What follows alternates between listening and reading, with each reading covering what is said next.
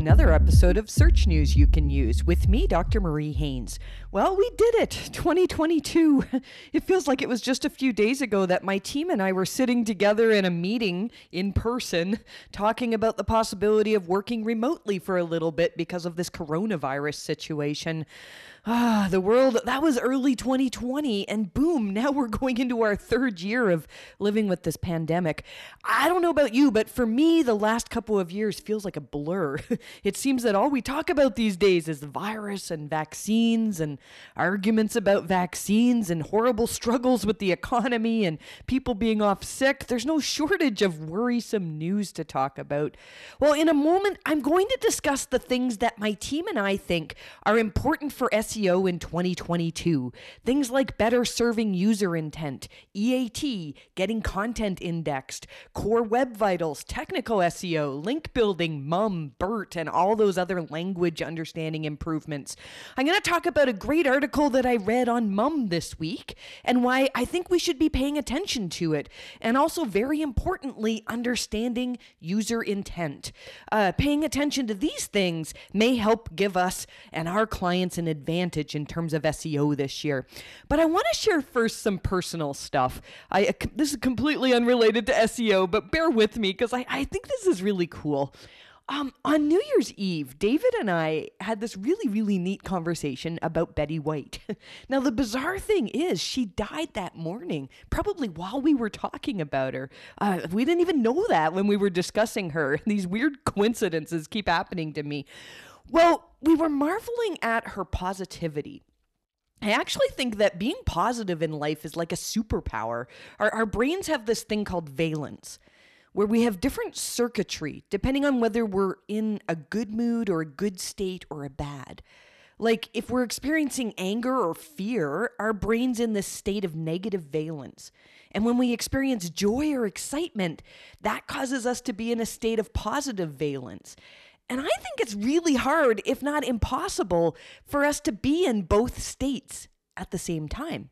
I also think that if we stay in negative valence for long enough, it affects our physical health, and in some cases really seriously. So I promise you I'll get to SEO in a second, but this is just so interesting to me and I really wanted to share it. There are loads of studies where researchers show that they show people pictures of faces and they monitor how their brains comprehend these pictures. So if they show fearful faces to these subjects, the neurons in their brain react as if they were feeling the emotion themselves, but obviously on a much smaller scale. And if they show a sad story to these subjects, all of them had the exact same changes in their brain neurons, as if they were actually feeling the tragedy themselves, but again, obviously on a much smaller scale. So when we process negative news and negative emotions and so on, I think it has an actual physical effect on our bodies. I usually save these anecdotes for the end of the episode, so if you're just here for SEO news, skip ahead a couple of minutes. I want to tell you about a day a few weeks ago where I was in a really bad mood. It happens. Everything that day was like super negative, worrisome, stressful, fear-inducing, like welcome to the life in the 2020s, right? I have to tell you, I was really struggling emotionally this day. So there was a Fortnite event on this day, and I watched it kind of hoping it would cheer me up. Well, there's a part in the event where the main character, his name's Jonesy, he's captured. And he's trapped and he's struggling. And I was like really connecting with the character's emotions, even though this is just a silly made up cartoon. And then this other character comes in to save him. He's called the Foundation. It's the Foundation. This guy keeps saving Jonesy over and over again. He's a hero. And to me, he represents the things that we're all subconsciously longing for, like comfort and safety and security. I probably analyzed these stories way too much. So the villain is shocked to see the Foundation and says to him, "I watched you die." And somehow that just struck me. Like the villain was life just saying, "I knocked you down. I defeated you. I saw you struggle and I give up even. But you're still here." And then this thing happened that literally shocked my body. I'm questioning why I'm telling you this in an SEO podcast, but I really feel that this will help somebody. The foundation whips off his helmet, and we realize this whole time that it's Dwayne Johnson, The Rock. So the foundation is The Rock. Like, that just hits me so hard. And The Rock is so darn funny. He makes me laugh so much. I'm fascinated by how this man just lives a life filled with vitality and energy and joy. Well, the villain says, "I watched you die." And the foundation, The Rock, he smiles and he says, "I got over it."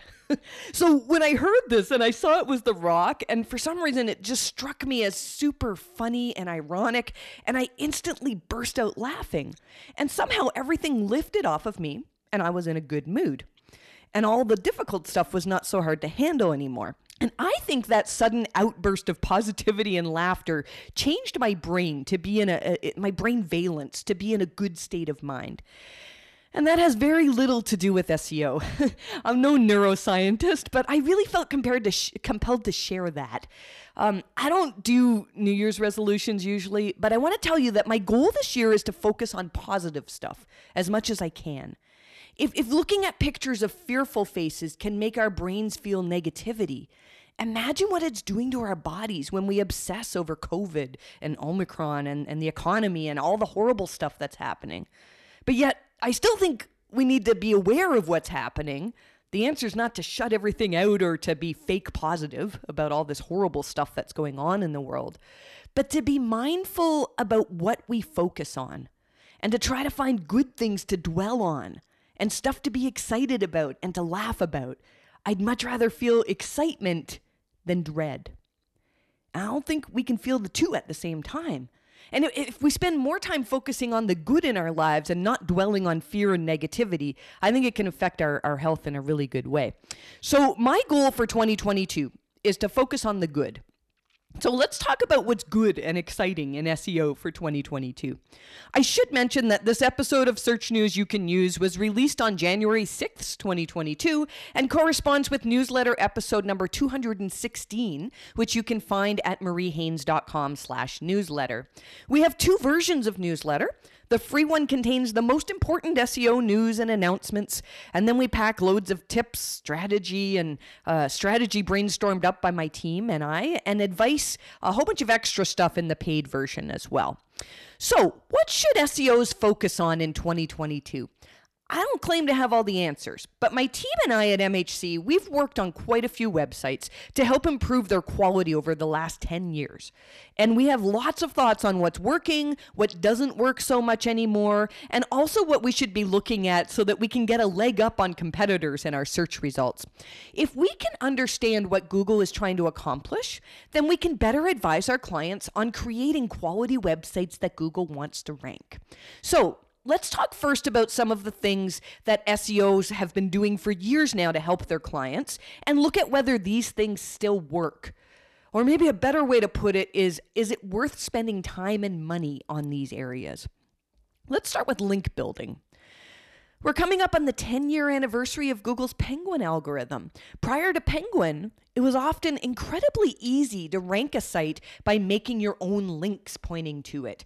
Every month, we'd find new directories to get links in, or other easy places that you could just plop a link down. And you could often easily make a site rank by doing things like maybe buying up a few expired domains, or recreating, and then you recreate the sites and link back to your own site. I remember when I first learned about how effective guest posting links were. This is like 2013 or so. To rank a local business, in many cases back then, all you'd need to do is get a few guest posts with links with exact match anchor text for the keywords that you wanted to rank for, and often it worked really, really well. But what about last year, 2021? Did link building still work? Will it help in 2022? It's actually a really hard question to answer. I think most SEOs would agree that link building in low quality directories and, bookmark links and those things that we did 10 years ago, they're not going to move the needle like they did before. But we do have clients that have great success that we've attributed at least to some degree to link building. even this year. It's hard to say for certain because most of our clients are working on many things to improve their rankings and their traffic, but I do think that good link acquisition is still very valuable. When I was writing my notes for this episode, I wanted to include some recent studies that have been done looking at the effectiveness of link building. But what I'm finding is it's really hard to discuss these studies because just like most of SEO, there are so many variables. One person might build low quality links and decide that link building is useless. Or somebody else might be trying to build good links or good links to content that maybe doesn't have the appropriate EAT to rank. Or maybe the content just isn't good or helpful. Those links aren't going to help. In several reports that I read, an author would claim success after link building, but then the charts that they showed for Google Analytics showed that the increases started in conjunction with a core update. So sure, it could be the links that helped, but it could also be that Google has recognized that your content is worth ranking now. And maybe the links help that. It's hard to prove that. So I reported earlier in the year on a good study that Proficient Digital did. This is the company that used to be Stone Temple. They acquired Stone Temple. And it showed that, yes, links were still important. Their conclusion, though, was that Google's algorithms were putting even more weight now on links from authoritative sites. I don't think that's any earth-shattering news, but it kind of goes in line with what we've been seeing, that yes, links are important, but links from the right sources are what matter. My view on links is that Google's gotten much better over the years at determining which links to count as recommendations, because that's why they count links, right? If I link to you, it's me recommending your content. That recommendation is a vouch for your content. In most cases, if you're building links that are easy to build, easy to scale, and you get lots of them with little effort, Google is likely just ignoring those links. But links from sites that really matter in your vertical, they still do seem to be quite helpful. I think this is for two reasons. First, sure, PageRank. In 2020, John Mueller confirmed that yes, PageRank was still an important part of Google's algorithms. He said in a tweet, I'm going to quote him here, "Yes, we do use PageRank internally, among many, many other signals. It's not quite the same as the original paper. There are lots of quirks, for example, disavowed links, ignored links, etc." And then he finished this tweet by saying something that I think is even more important. He said, "And again, we use a lot of other signals that can be much stronger." There's a lot more to ranking than links, which brings me to the second reason why I think links are still important, and that's for entity recognition.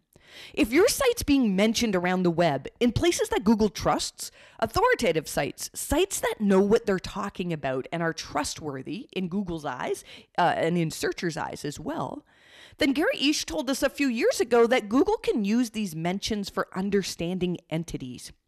Now, there's a lot that we don't know about how Google uses entity information. I think that a lot of what Google uses that we call EAT, expertise, authoritativeness, and trustworthiness, is gleaned from entity information.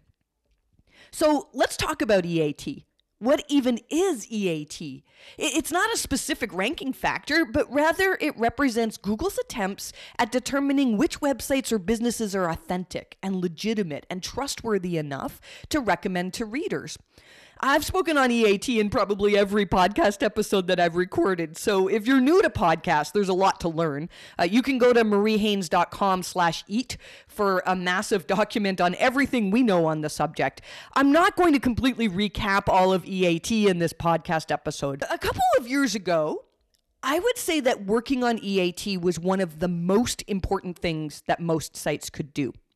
We had all sorts of brilliant success stories that came on the heels of making improvements like adding descriptive author bios to demonstrate expertise, or cleaning up reputation issues around the web, or improving use of references and citations or other things that we would do on a site to inspire trust.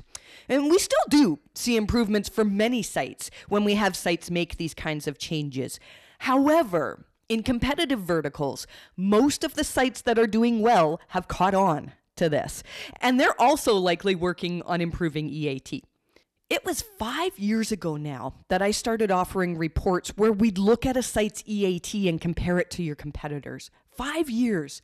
It was February 2017 when I first started looking at web pages that won with Google Updates and seeing that they actually did have elements that were described as important in Google's quality raters guidelines, especially where they discuss EAT. Now, though, I'd view working on EAT improvements as something that's a standard foundation for any site, just like working on technical issues. It's something that's very important and we should all be doing it, but most likely your competitors are all working on demonstrating good EAT as well now. It's not an area where you're likely to get a big boost ahead unless you're in a vertical where maybe the rest of your competition is really not paying attention to the web so much right now. So yes, EAT is still very important.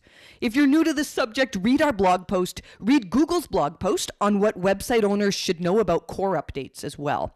All of these important things I'll link to in the description in this episode. My team and I spend days, sometimes weeks, coming up with ideas for improving EAT for our clients. You should definitely be focusing on EAT for 2022. Let's talk about technical SEO. For most sites we review, we start with a general crawl of the website to look for obvious technical issues. I think that'll always continue to be helpful. The crawling and technical SEO, that's not going to go away for websites.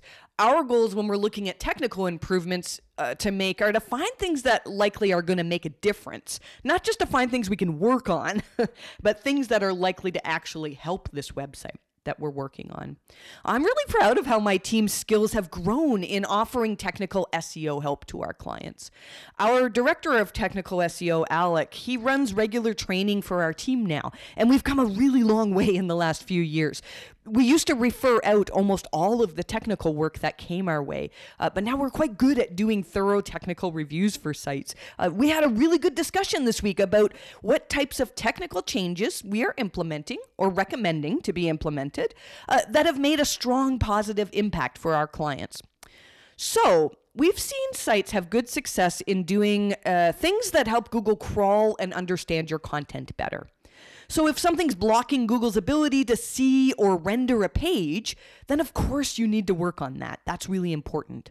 Another thing that's moved the needle for some clients is helping Google better understand your authority and your knowledge on your subject, and doing this by structuring your content into hubs. The idea is to have one page that's a solid hub of knowledge, and then several supporting pages on the topic that link back to that page. And what you're doing is you're showing Google that you are experts in this topic, you have a really thorough understanding of it, and then you have other thoughts that support that understanding. And we've found that that's really helped a lot of websites that we've worked with. A tactic we used to do a lot of, but I'm not so sure about now, is fixing broken links. I mean, we still do it, but it feels like it's less effective than it used to be. We've had sites where we found hundreds, even thousands of high quality links that pointed to pages that no longer exist. And we painstakingly mapped out redirects to appropriate pages, expecting to see beautiful improvements that did not end up happening. For one site, we found links on the New York Times, on Forbes, many other sites, like really good natural mentions, not SEO made, actual journalists reaching out to want to link out to this site, and they were pointing to 404 pages. So that means that those links pass no page rank to the site. If they point to a 404 or a 410 page, they're not going to pass any page rank. We took each of those pages that had good links pointing to them and we redirected them to similar pages on the site, and it had literally zero effect. Again, though, there's so many variables. I don't think that my conclusion is that redirecting broken links is dead or useless. We still do it when we think it has the potential to help. There's no harm in doing it other than the time spent. And if you've had good success with repairing broken links, I'd love for you to share some of your data with me. I don't want to base my decision here just on a couple of our cases. I think probably there are some cases where fixing broken links still can make a difference, but maybe not as dramatic as you think. A technical improvement that we feel is important to work on is internal linking. This week, I retweeted a couple of people who had really good ideas here. We've always done, at MHC, we've always done manual work here with site colon searches. So, for example, if I wrote an article on disavowing links, I'd do a search for site:mariehaynes.com disavow. And that would find other pages on my site that Google thinks are relevant to that keyword. And then I'd find ways on those pages to insert an internal link within the main body of content, not just from, your navigation or your footer, but from within the main body of content to my new article that I've written. This is a good idea, but it takes a lot of time. Well, Mike Ginley published an article this week where he shared a really good process. He uses Ahrefs or SEMrush to find keywords where he's ranking in position 5 to 15 for. You could do this in Search Console too. It might just take a bit more time. And then he uses Screaming Frog's custom search to find pages on his site that contain those keywords. I really like that idea. And yeah, I do think that improving internal linking is something that's worthwhile to work on. We've seen many examples of sites that have seen improvements because of improved internal linking. A couple of other people chimed into that thread too about using Screaming Frog and whatnot to find internal links with Python scripts that did the same. So there's lots of opportunity out there. Next, what about Core Web Vitals? Google made a really big deal trying to get us to work on improving things like how quickly our pages load, whether they jump around on the user, things like that. I accidentally tapped on an ad today because of a stupid layout shift. I don't think that me yelling, "Fix your CLS issues" at the website made much of a difference. Google does not want to display sites that frustrate users. Still, though, we've seen that so far, improving Core Web Vitals seems to have minimal impact for most sites. My thoughts here are that you should improve your Core Web Vitals if you have any scores that are in the red. But working like crazy to move scores from yellow to green is probably not the best use of our time. Unless you can do things that make your pages dramatically better for users. Google renamed the Core Web Vitals update to call it the Page Experience Update, adding a few other goodies to evaluate like mobile friendliness, whether the page has intrusive interstitials, things like that. All worth looking at, but I can't recall a case right now where we felt we made a huge difference by improving on Core Web Vitals alone. Another thing that's always good to look at is indexation. I can see Barry Adams' eyes rolling from here. Barry prefers that we call it indexing. I don't care what you call it, but a lot of websites have had more issues than usual with getting content indexed this year. At least it seemed that way to me. I mentioned last week that maybe it's not as big of an issue and maybe it just seems big to me because I'm looking into it more. But I really do feel like Google has made it harder to get new content indexed. It's worth taking a look at your index coverage report in Search Console if you haven't done so in a while. If you're seeing pages in there that Google has decided not to index, but they really should be in the index, you could be dealing with quality issues on your site. Or again, it's worthwhile looking at whether there are technical issues hindering Google from crawling those pages. Again, I've spoken of indexing issues in the last few podcast episodes. I don't think I have too much new to report here. All right. None of the stuff that I've mentioned so far really is new for 2022. Here's what I think is going to change or is already changing. The first thing is it's really hard to measure, and it's very hard to make widespread changes on your site in this area. I think something that is incredibly important right now is to look at how well you are serving user intent. Like if a searcher lands on your page, is it super obvious to them that they've landed in the right place and their answer is on this page? In late 2019, when Google told us about BERT, they said it was incredibly good at understanding the intent behind a user's query. So when my team and I do competitor page comparisons, what we do first is ask ourselves, what do most searchers who land on this page, what are they trying to accomplish? And is it easy to find their answer on this page? There's tools that help us to some extent to understand user intent, but I'm not sure how useful they are. SEMrush tells us now whether keywords have transactional or informational intent, and this is helpful to some extent. But now, I might be giving Google too much credit here, but I don't think I am. I think there are millions of different kinds of intent. I think Google's goal is to say, this person typed in this query. What they really want to know is this. I'm not sure that a tool will be able to determine that type of thing. So how can we improve our pages to better meet user intent? One thing you can do is look at Search Console data and see what keywords you're ranking for.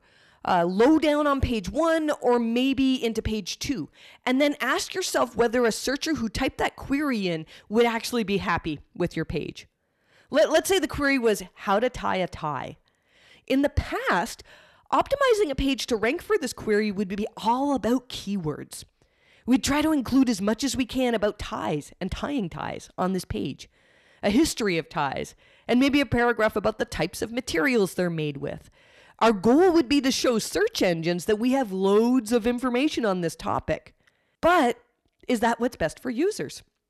If you searched for how to tie a tie, you're likely standing in front of a mirror frustrated and you don't want to read about the history of ties.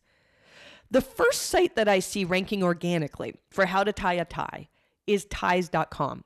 Now, the exact match domain is likely helping them here, and I haven't looked at EAT and how authoritative they are. Those things all likely help too.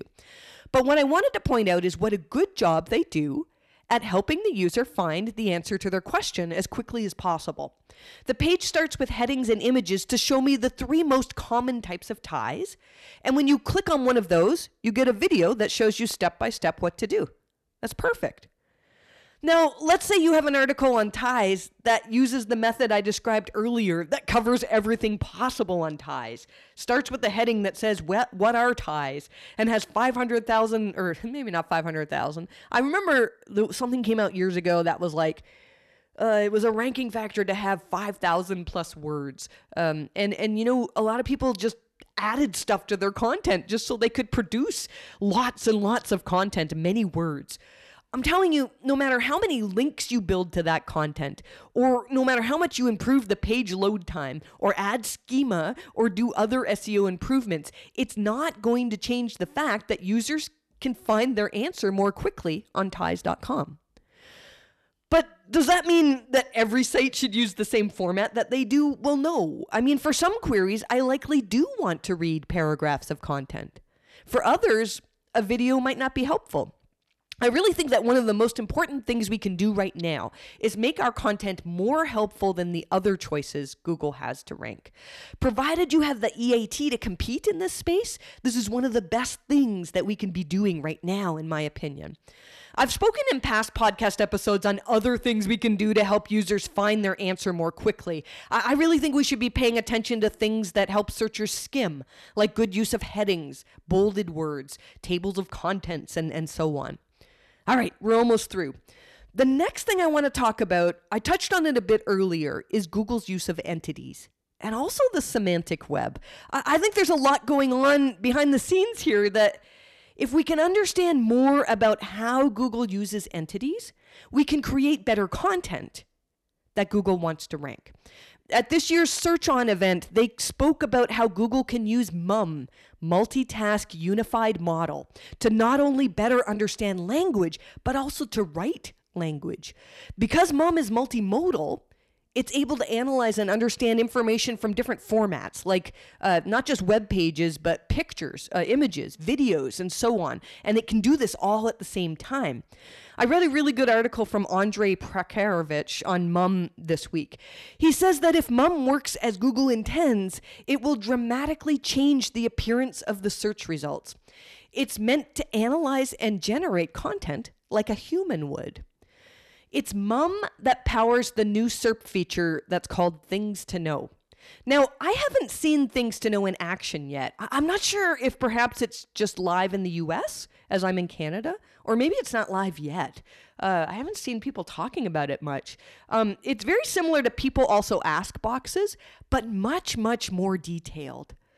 In the announcement about MUM, Google showed us a Things to Know SERP feature where the search was painting with acrylics, and MUM pulled out topics like how to start acrylic painting or what are the styles of acrylic painting. It figured out what is important to searchers who are doing this search. It was mom that figured out those things. And then they described how users will be able to broaden or refine their searches with suggestions like that Google will make, like acrylic painting sets or acrylic painting online courses.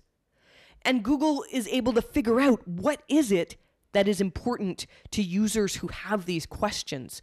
So how can we optimize for mom, for things to know? I have a feeling that the answer lies in better understanding Google's use of entities, and again, in better understanding user intent.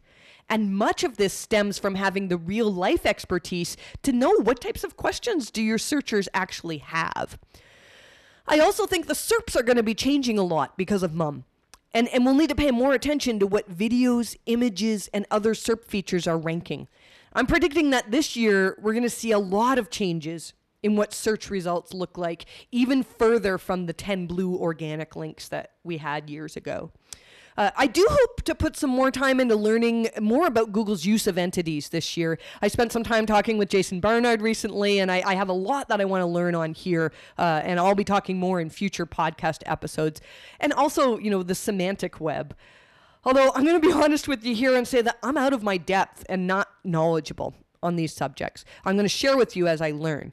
I've been hearing a lot about the semantic web, Web 3, Web 3.0, and I'll admit, my knowledge is really lacking here. I found a really good post on the website for Brave Search. Brave is a competitor to Google. And the way they described it was that Web 1.0 represented a web that was read-only for the most part. And Web 2.0 was the dawn of social media and apps and CMS solutions that allowed regular users to interact easily with the internet. Most sites that we know today are Web 2.0. Well, Web 3 is about the blockchain and decentralized networks. The Brave article says, quote, "It does not require blind faith in the benevolence of some central authority to manage your data safely." A few of my team members know a lot more than I do on this subject, and I'm sure that some of you listening are way, way more knowledgeable on this too. I honestly don't think that as SEOs right now, we need to be paying close attention to Web 3. I could be wrong on that. It's not a conversation that's come up with our clients as of yet, as far as I know, but the day may be coming, and this is an area where I'm tuned in and listening, as is my team. Okay, so let's sum all this up. I think the most important things we can work on for 2022 are having a good foundation in terms of technical SEO and EAT, internal linking, content structure, like having good content hubs, mention building as opposed to link building, which, by the way, you can reach out to us if you want to be connected with somebody who does good work in that area. And then also understanding and meeting user intent as best we can. This is probably a good place to end this episode. I'm sure that I have not covered everything that's important to SEOs to work on for 2022. I would love to hear your thoughts on what you're prioritizing this year. You can reach out to me on Twitter at Marie_Haynes, or you can contact my team and I at help@mariehaynes.com if you have thoughts to share, or if you're interested in hiring us to do some work with your website. All right, I'm off to finish up online school with my girls and then play some Fortnite, clear my mind of SEO, and think positive thoughts as I destroy kids in the game. I'm just kidding. I hope wherever you are, you're staying safe and that you're able to find some joy and excitement in your days. I'm incredibly excited about learning more about what Google values in 2022. Thanks for listening, and I wish you the best of luck with your rankings.